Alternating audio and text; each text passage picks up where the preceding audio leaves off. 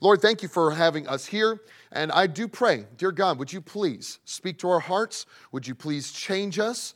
Lord, I pray if there's someone here who is not sure where they'll spend eternity, I pray that you would please show them how much you love them. Let them see the depth of depravity. I pray that they would see that you are more than willing to save them from their sins. Lord, we're excited about what you'll do. And I pray this all in Jesus' name. Amen. Well, as I told you, my wife Hannah is here, and so our home now is in Dothan, Alabama. What I do is I travel around the nation, and I get to preach in revival meetings and such during the school year, and during the summer I get to be in some Bible camps in different places. And so, how many of you have been at a Bible camp where I've preached before? Would you raise your hand? I know I've seen some of you here. Okay, good. I love being at Bible camps during the summer. One of the things, though, is that when my wife and I first got married, we immediately moved to Dothan, Alabama, and that's where my home church is. I did a few years of youth pastoring. One of the things that is there in our home area of Dothan, Alabama. Now, different places are known for different things, right? You know, maybe your town is known for something really weird. How many of you, your hometown is known for something really weird and random? Anyone like that? Okay. So where I'm from, or where our home is in Dothan, Alabama, I'm telling you what, we are known as the national peanut capital of the world. Y'all want peanuts? Y'all come on down to Dothan, Alabama, y'all. I mean, it's kind of weird how that's for a thing to be known for. And we don't have a fair in Dothan, Alabama. We have the National Peanut Festival. Oh yeah, you want to come? You want peanuts? Yeah. So that's us. So we went several years, and best part of the whole thing, demo derby. How many of you like watching cars smash into each other? Anyone like that? Us too, yeah. We loved it, yeah, especially when this one time cars were smashing into each other, and the one got tipped on its side, tipped over. There was kind of a fireball caught on fire. All these rednecks running out there with these fire extinguishers, spraying it down, and the driver, and everyone's kind of on edge looking. The driver climbs out the window, they're spraying everything, and he jumps out, looks at the car, looks at the crowd, and goes, so we're like, oh, he's fine. Okay, everything's good. Yeah. So that's what we like in Dothan, Alabama. So we were walking at this National Peanut Festival, kind of, you might even think kind of like this. We were walking down this thing that was inside, had a nice long aisle down the middle, and on either side, there were vendors. Now, these vendor people, you got to be careful. You don't want to make eye contact with them. Otherwise, they'll try to sign you up for Avon or something like that, or, all that kind of stuff. And so when this was happening, we're going down this aisle, and one of the things that my wife and I did is there was a raffle where you could sign up to win a free cruise. Okay, sure, we'll win. So we signed up, put our cards in the thing. Folks, I'm here to tell you this. I don't know if it was a week or two later, we got the call, we won. Right? Yeah, so that's me. And so we got the call that we won. We were in the car driving, like, oh, what number is this? So I answered it, and they're telling us about how we won it, and they were telling us information about it, and this was cool. And so they were telling us about how it would be, and so there was, so they were saying, okay, so the one thing, so the entire thing, there's always like a little catch, right? So the whole thing was free, except for there was this one, except the one thing they were not allowed, I guess legally, they said, to offer as free is the taxes that would have to go on it. So, and it wasn't very much to pay the taxes. It was only it wasn't in the realm of a cruise, it was not that much money. And so they said, basically, so we just need to get that paid for, that will get your spot settled and reserved, and then you'll be ready to go on this cruise. Okay, and I was like, oh, this is cool. And so we're kind of excited about this. And so, you have to, you pay over the phone with credit card. And guys, we're going to tell you what, all of a sudden, it hit me. A guy called me. I technically don't know who he is. I haven't seen a brochure. I haven't seen a website, and I am about to give him my credit card over the phone. And I remember when that clicked for both of us. And we took a moment, and we discussed it, and we got back on the phone with him. We said, I think we're going to pass on this. He said, now, if you pass on this, we're going to have to offer it to the next person. We're good. And so we hung up the phone, and I'm going to tell you what, guys, we were almost scammed. I mean, we were that close to giving our credit card number to who knows who, probably someone over in India, and we had no idea we had no idea who these people were, and we were that close. You could say this, we were almost scammed, but we weren't, but almost.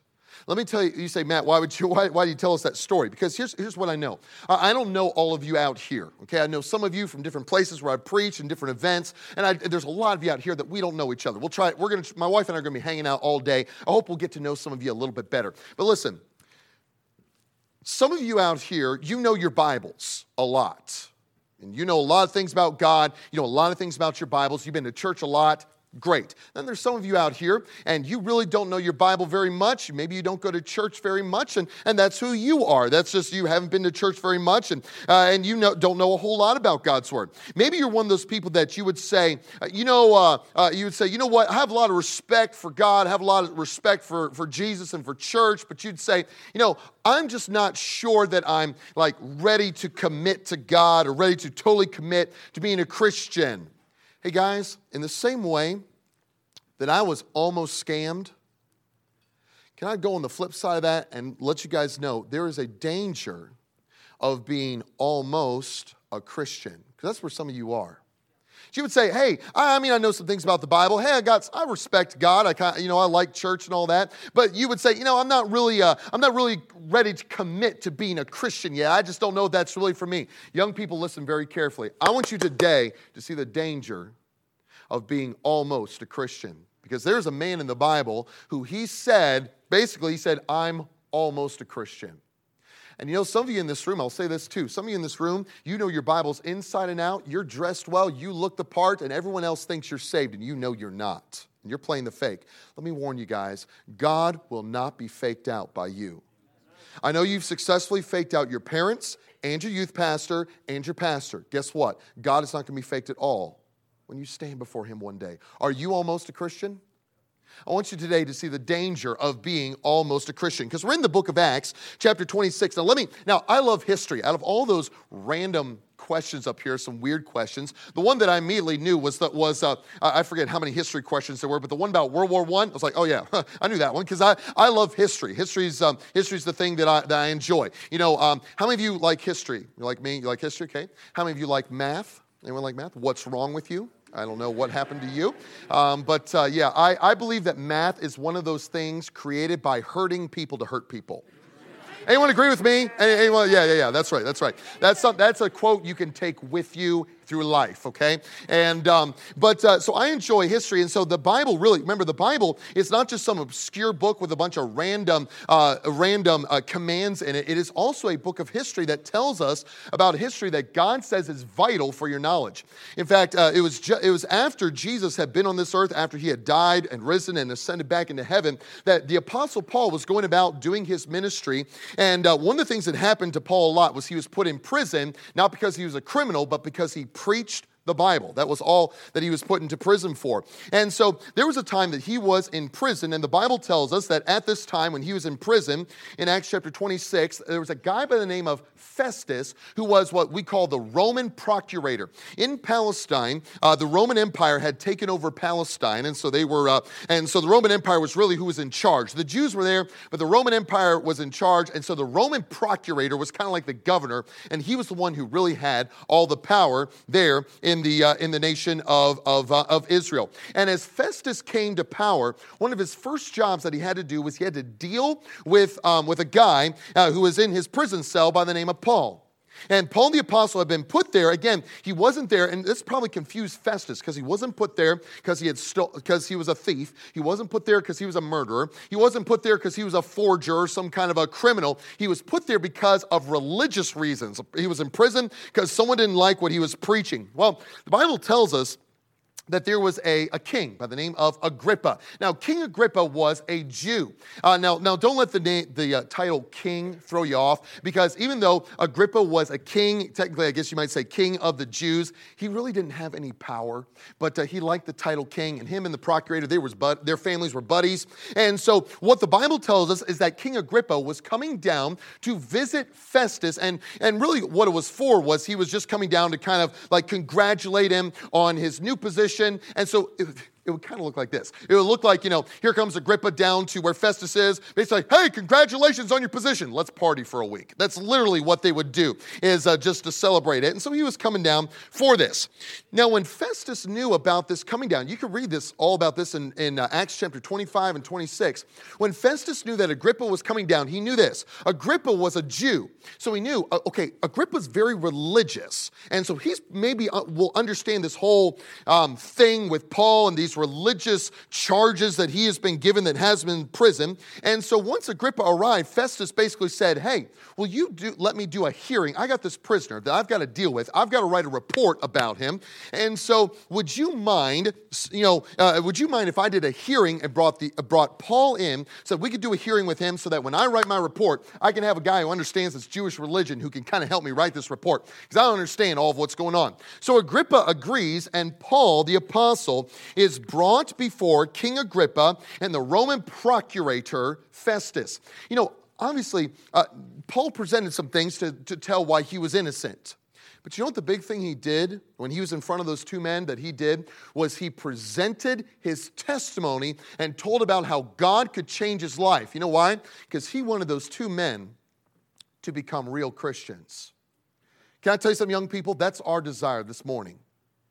Why we have Rekindle? We want y'all to have a good time. We want you to enjoy yourselves, enjoy a day off of school. But listen, above all, we want you to leave here knowing that you're a Christian. Not saying I hope so, not saying maybe so, but saying I know so, that God has saved me from my sins. So first this morning, I want you to see this, the blessing of knowing that you're a Christian. One of the things, as Paul presented his testimony, that he had to come to grips with was the fact that he had thought for the longest time that he knew how a person could have salvation, how a person could get to heaven and have eternal life. There's a lot of people out in this world who, if you were to ask them, how does a person have eternal life? How does a person get to heaven? Lots of people have lots of different ideas. So you might say, okay, so he has this idea, she has this idea. Who gets to say who's right? Here we go. The final authority is God's Bible. Because when you stand before God one day, God is not going to say, let me get out the list of denominations. What denomination were you? Because I got to know how I'm going to judge you. God is not going to do that. He will judge you based on his scriptures, his Bible. And so Paul, one of the things he had to come to grips with was the fact that for the longest time, he believed a wrong way to heaven, just like some of you.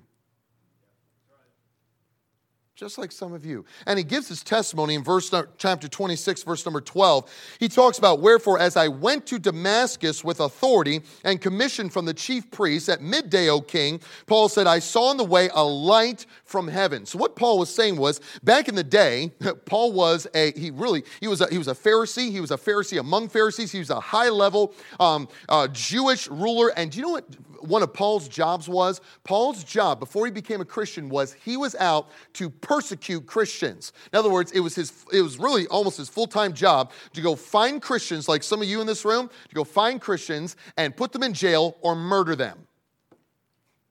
What a job. And he says, as I was going about doing this thing, he said, I thought I was serving God. I thought I was doing God a favor by going out and finding these Christians, putting them in jail, or getting rid of them. And he said it was on the road to Damascus, the city of Damascus in Syria. It says that he was all of a sudden confronted by God himself. And one of the things as God confronted him, Paul had to come to grips with, was the fact that Paul had believed a wrong way to heaven. In fact, the big problem was, Paul believed for the longest time that his works could get him to heaven.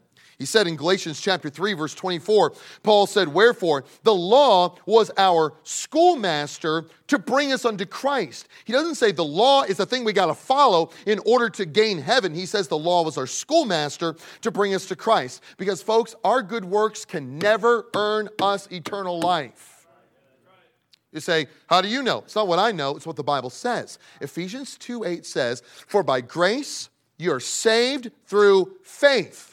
And that not of yourselves, salvation is a gift of God, it says in verse 9, not of works, lest any man should boast. Because if you could get to heaven by doing good works, guess what you'd do in heaven the whole time? You'd brag. You'd brag and get arrogant, and so would I. That's why God says salvation is not by your good works, but is according to my mercy that I would save sinners like us. But also, Paul had to listen. Not only did he have to recognize he'd been following a wrong way to heaven, but Paul had to also listen to conviction. In verse number 13, he says, when I was on the road to Damascus, he said, I saw on the way a light from heaven above the brightness of the sun shining round about me, and then which journeyed with me. It was God really revealing himself to Paul. Verse 14 says, and when we were all fallen to the ground, I heard a voice speaking unto me and saying in the Hebrew tongue, Saul, Saul, which was Paul's old name, Saul, Saul, why persecutest thou me? And this is the voice of God speaking to him. And then God says this to Paul. He says, it is hard for thee to kick against the pricks. Now, that is a phrase we do not use. That is some very old English. What exactly does that mean? Okay, what does it mean when God tells Paul, it's hard for you to kick against the pricks? The word, the phrase there, it went back to kind of farming days. What they would do is if farmers wanted to drive their animals, like, if they wanted to drive them along a road, if they've got oxen or something like that, and they got to take them somewhere, they'd be bringing them down the road. And if they wanted their animals to speed up, they had a tool we would call it like a goad. And so it sort of might look like a spear, but it wasn't a spear. It wasn't meant to injure the animals. It would just, because it had a point, but it was sort of blunted. And so if they wanted the animal to hurry up, they'd poke it. Might go good with your younger brothers and sisters sometime. Maybe make yourself a goad and say, I learned about this at the Ray Kendall conference. That's all I learned. And so they'd take this goad and they'd poke the animal a little bit. The animal would move along. Now, sometimes the animals got tired of being poked. And so they would kick back. You know what ended up happening is if that animal kicked and their foot hit against that goad, it would hurt way worse for that animal than if it had just moved along. And you know what God says to Paul? He says, it's really hard to kick against the goad. In other words, what had been happening was this. God, can we say it this way? God had been poking Paul and saying, hey, you need to get saved. He had seen the testimony of Christians before him. He had probably heard the gospel. I mean, he heard Stephen's sermon before Stephen was murdered for his faith in Jesus Christ. And God was using circumstances to poke Paul to say, hey, you need to get saved. Hey, you need to accept Jesus as your Savior from your sins. Hey, this way you thought it was just good works to get to heaven? That ain't right. And God was poking him. Can I ask you a question? Has God been trying to get your attention? Has God been trying to get your attention? Because some of you, like I said, some of you are playing the fake. Some of you aren't playing the fake. You just straight up know that you've never asked Jesus to save you from your sins. You know what God in His mercy does? Is God doesn't, like the first opportunity He has, it's not like God is up in heaven with a lightning bolt saying, oh, come on, sin one more time so I can send you to hell. I'm not being disrespectful, guys. What I'm saying is some of you actually think God works that way. You know what God is in heaven saying? He's with His arms open wide saying, please, come to me, let me forgive your sins. But you know what He does? Instead of destroying us the moment we sin, instead He takes, you could say, a spiritual poker, and He prods us and says, hey, listen, you need to get saved. Hey, you need to get saved. Some of you have been hearing this all the time at your church, and you keep ignoring it. Young people, can I tell you something? When you experience, we call it conviction, when God kind of pokes us and says, hey, you need to get right with God. Hey, you need to accept Jesus as your Savior from your sins. That is God's gentler method of trying to get your attention. So one day, God will stop using the gentle method. And you're going to wish you had listened while He was being gentle. And so Paul learned he had to listen to conviction, but then as he gave his testimony and as he got saved there on the road to Damascus, God also commissioned him and said, okay, you're going to go out now and be a preacher of the truth of God. And so in verse 18, one of the things he says is, Paul, as you go out and you preach to people now about the Jesus who you've accepted, verse 18, he says, you're going to go to open their eyes and to turn them from darkness to light. You know what God wants to do this morning? Is He wants to open your eyes to realize that Jesus could be your Savior this morning. He wants to open your eyes so that you realize the truth that you are a sinner. Young people, you are a sinner just as much as I am. Every one of us has sinned against a holy God. Romans 3:23 says, all have sinned. Guys, it doesn't get any more blunt than that. And you say, well, I don't view myself as a sinner. That's nice. When you stand before God, He's not going to say, well, how do you view yourself? Because that's how I'm going to judge you. No. He is going to say, I've already declared it. You are a sinner. So you can ignore it if you want to. You can rephrase it if you want to. You can laugh at it if you want to. But when you stand before God one day, you won't laugh. Because God says, all have sinned. Romans 3:10 says, as it is written, there is none righteous. No, not one. Every one of us has sin. And so Paul's message now is to open the eyes of people to see the truth that we are sinners and that our sin must be punished.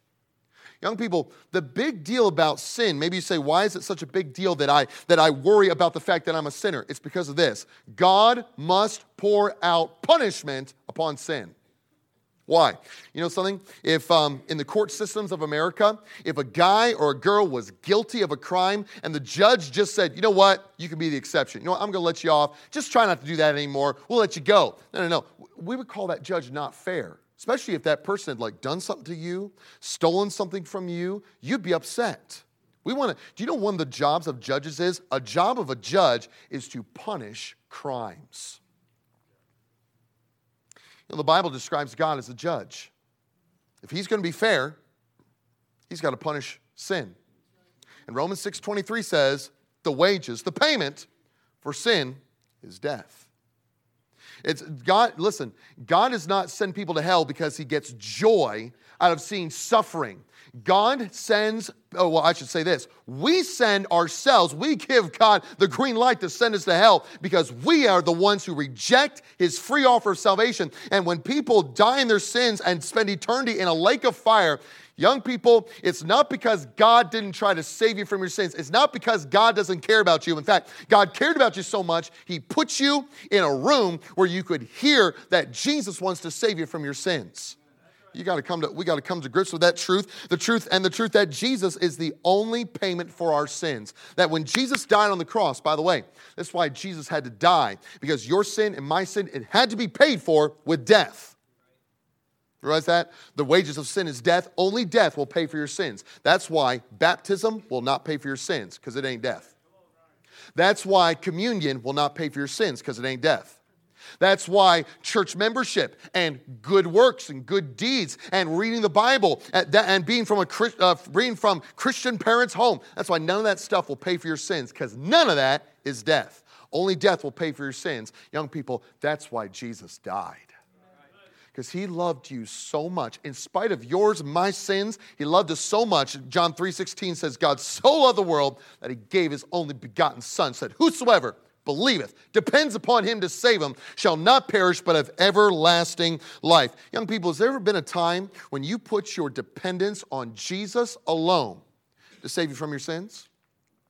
Hey, has that happened for you? Or are you still pushing it off?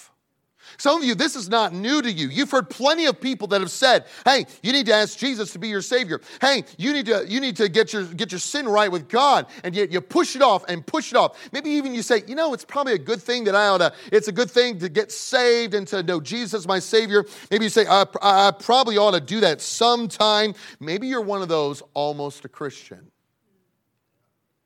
Or maybe you're playing the fake and you're like, it'd be embarrassing right now to get saved and to admit that I've been a fake this whole time. It's going to be kind of embarrassing. I'll wait on this thing. Listen to me, you almost a Christian. It is a dangerous thing to play that game. How so? Look, if you would, the Bible. It says in Acts, after Paul gives his testimony about how God had spoken to him and how God had changed his mind and changed his life, Festus responds in verse number 24. Festus, the Roman procurator, says, as he thus spake for himself, Festus said with a loud voice, Paul, thou art beside thyself. You know what that is? That's fancy old English for Paul, you're insane.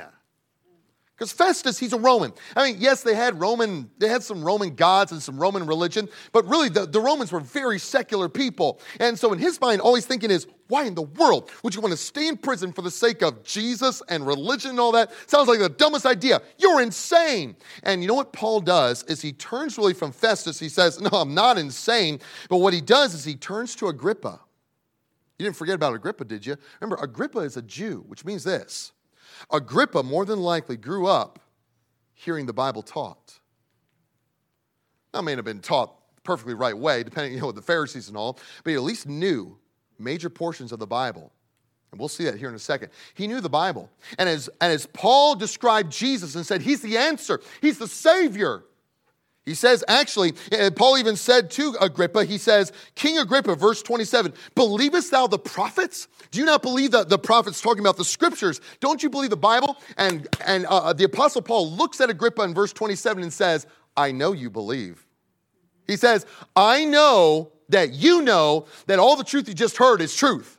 He says, Agrippa, I know that Jesus is the Savior. You just got to decide if you're going to make him your Savior. And in verse 28, Agrippa said to Paul, almost thou persuadest me to be a Christian. He says, Paul, you almost got me. Not now. He said, almost. You've persuaded me. Well, what would be the reason? Why would he say that when he clearly knew, just like you, that he needed to accept Jesus as his Savior? And why do other people, why maybe do you in this room, why are some people almost a Christian? There could be multiple reasons. One could be pride. Agrippa would have been very proud of who he was and of his status as a Jew. He may have been too proud to admit that he was a sinner. Maybe he was just like you and too proud to admit all the wrong he had done.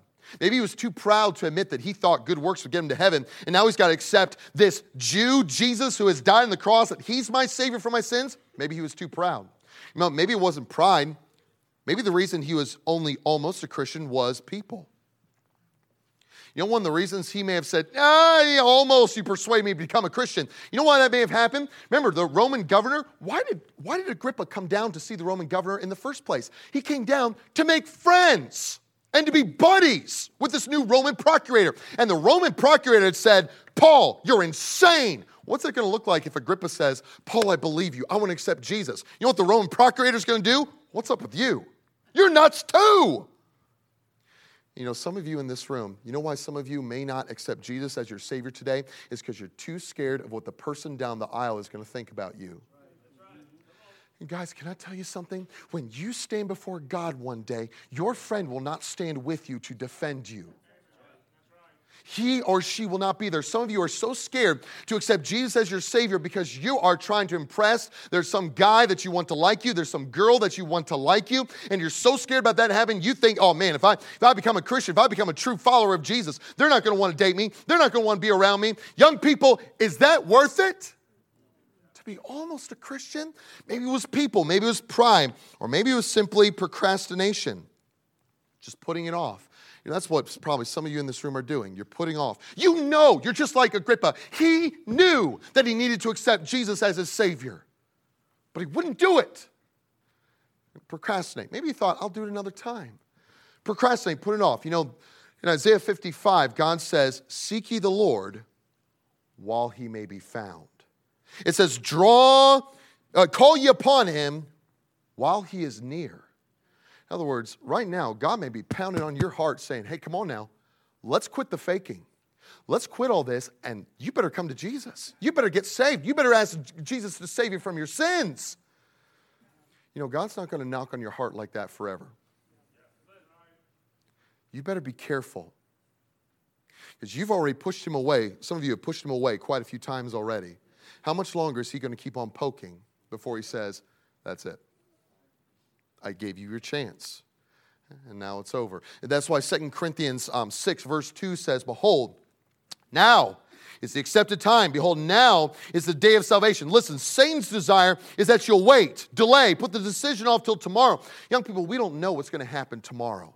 Can I give you a story that I heard? It was relayed by a guy. His name was Pastor Phelps. He lived like in the early 1900s. So it's not someone that probably anyone here would know. But he was someone who lived in the early 1900s. Not sure if he even lived in America. Might have been over in Europe. But he kind of gave a testimony. He said there was a girl. As he was relating this story, he says there was a young lady. I couldn't quite get a name. It looked like her name was Abby from some of the writings, so I'm just going to call her Abby because he wasn't real clear on what her name was. But this girl, Abby, lived, here we go. It was in New England was where they were at. And this girl, Abby, she had Christian parents. She came from a Bible background. And according to his words, he said from her earliest years, Abby had, quote, entertained the expectation of becoming a Christian before she died. You know what that is? Fancy English for Abby planned on getting saved at some point before she died. And according to the story, Abby one morning awoke. She said God put an impression on her heart and just had put such pressure on her, said that when she awoke, she knew she needed to get saved then and that her soul was in imminent danger of being lost if she delayed when she woke up. And God was pounding. God was doing that poking. God was all over her with the conviction and showing how much she needed a Savior. And you know what ended up happening was she deliberated back and forth, just like some of you are doing right now. Deliberating back and forth. Oh, should I get saved? Should I not? I really need to. Should I? I just don't know. And she put it off. She said, I'll do it tomorrow. Those were her words. She said, I'll do it tomorrow. And according to Pastor Phelps, said that the cares of the day, just normal everyday stuff came up, and she never got saved by the end of the day. The next day came, and the same thing happened. She felt guilty because she had violated her conscience, and so because she had put it off, but she kept on putting it off. Day after day, this continued on for several more mornings until eventually, notice this, eventually, as she was putting Jesus off over and over, that pressure and that guilt she was feeling every morning began to get less and less and less and less and less until finally she just kind of said, you know what, I'll just handle it later in life. Pastor Phelps said he didn't really see her much after that, much after these decisions were made in her heart. He said 3 months later, hadn't seen this girl in 3 months, he said, I got a call. They said, get here fast. She's on her deathbed. This girl was 16 years old, contracted some kind of a disease, and the symptoms had gotten so bad, they told her that morning, you probably won't live out the day. You know, people, can you imagine being 16, just like some of you are, and knowing you're not going to live out the day? And he came to her bedside, and there had been many people that had gathered. And he said, we knelt at her bedside. He said most of the morning was employed either in prayer at her bedside or attempting to guide her to the Savior. But he said this, he said it all of a sudden was no longer effective. It was almost like she didn't even care anymore. It was almost like she couldn't process it anymore. And he said her strength was nearly gone. He said we could actually see the death sweat accumulating on her forehead. And she began to cry out as people around her would pray for her. And they were pleading with her to come to Jesus. Pastor Phelps said we all knelt again at her bedside and prayed. He said, I tried to direct her to the Savior, but she interrupted me saying with emphasis, I cannot be pardoned. It's too late. It's too late. But as they continued on, Pastor Phelps begged her to get saved, but she wouldn't do it. And at the last thing he did was she pulled him close and she said, you go back to the young people is what she told him. Go to the young people. And the last words they heard from her was she told Pastor Phelps, warn them. Warned them. And shortly after that, she had a convulsion and died. Look, I'm not trying to intimidate you, manipulate you, or scare you. I'm trying to tell you this. You are foolish to procrastinate. Because we don't know when we're going to step into eternity. Some of you think this is funny. And some of you think, oh, well, this is something I can pass on. Don't do it. Don't pass on it. Accept Jesus as your Savior. Let me give you a good story to close us here.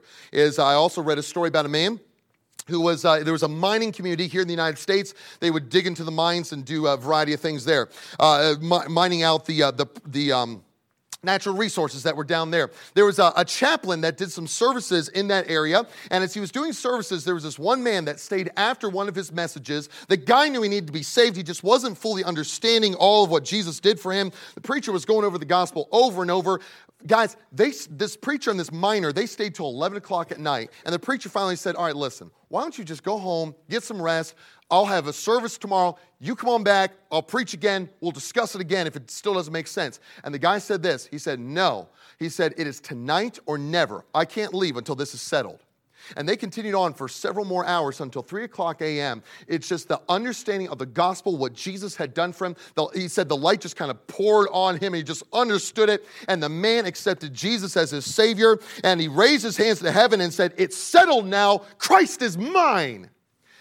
Well, at 3 o'clock a.m., that means it's almost time to go to work if you're a miner. And so he went to work a couple hours later. You know something, I've never lived in a mining community, but I'll tell you this, especially in old town mines, the worst thing you could ever hear in a mine was to hear a rumble and feel a shudder. What probably wasn't an earthquake. You know what's happening? Part of the mine has collapsed. And if you're up on top, you're thinking only one thing. My family member, where are they? Were they under the rubble that just collapsed? Are they back behind it, so now they're trapped with limited oxygen? Were they on this side? Are they going to be able to get up? Are they already up and nobody knew? And the part of the mine collapsed, and young people, they began to make efforts to get down to the people that were trapped down there. They found this miner who had been at the chapel the night before, and they found him, and he had already, the rocks were crushing him, and he was not going to make it out of the mine. He was dying as they were bringing him up. And you know what his last words were? Remember the girl's last words? Abby's last words were, warn them, warn them. You know what this miner's last words were? Thank God it was settled last night. Why are you going to wait? Why are you going to keep going on being almost a Christian? Can I tell you something? God wants to bless you with the knowledge of having eternal life. He wants to enjoy a walk with you, and he wants to enjoy eternity with you. Why do you keep pushing him away? Is your sin that much fun? Listen, one day your sin is going to chew you up and spit you out and not care about anything about you. But Jesus will always be there. So will you accept him as your Savior? Or are you going to delay again?